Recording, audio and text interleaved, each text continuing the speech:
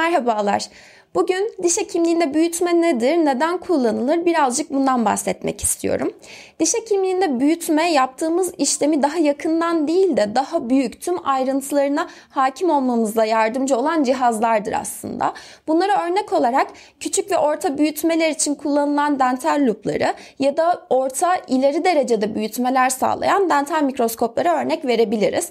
Bu yaptığımız işin hassasiyetine ya da istediğimiz sonucun mükemmelliyetine göre farklılık göstermekte. Onun dışında yapılan bir araştırma sadece değiştirdiğini değil de İşlem yaparken hekimin el hassasiyetinin aslında görme boyutuyla alakalı olduğunu gösteriyor. Bu ne demek?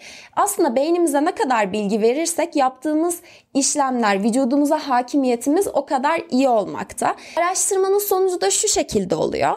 Elimizle çalışırken aynı operatör, aynı doktor çıplak gözle bakarken el hareketleri 1-2 milimetre kadar değişiklik gösterirken mikroskop altında bakarken yani beynimize daha fazla bilgi gönderirken 10-20 mikron arasında düştüğü gösterilmektedir. O yüzden rutin işlemlerimizi dental lupla daha böyle ayrıntı gerektiren hassas işlemlerimizi dental mikroskopla yapmayı tercih ediyoruz.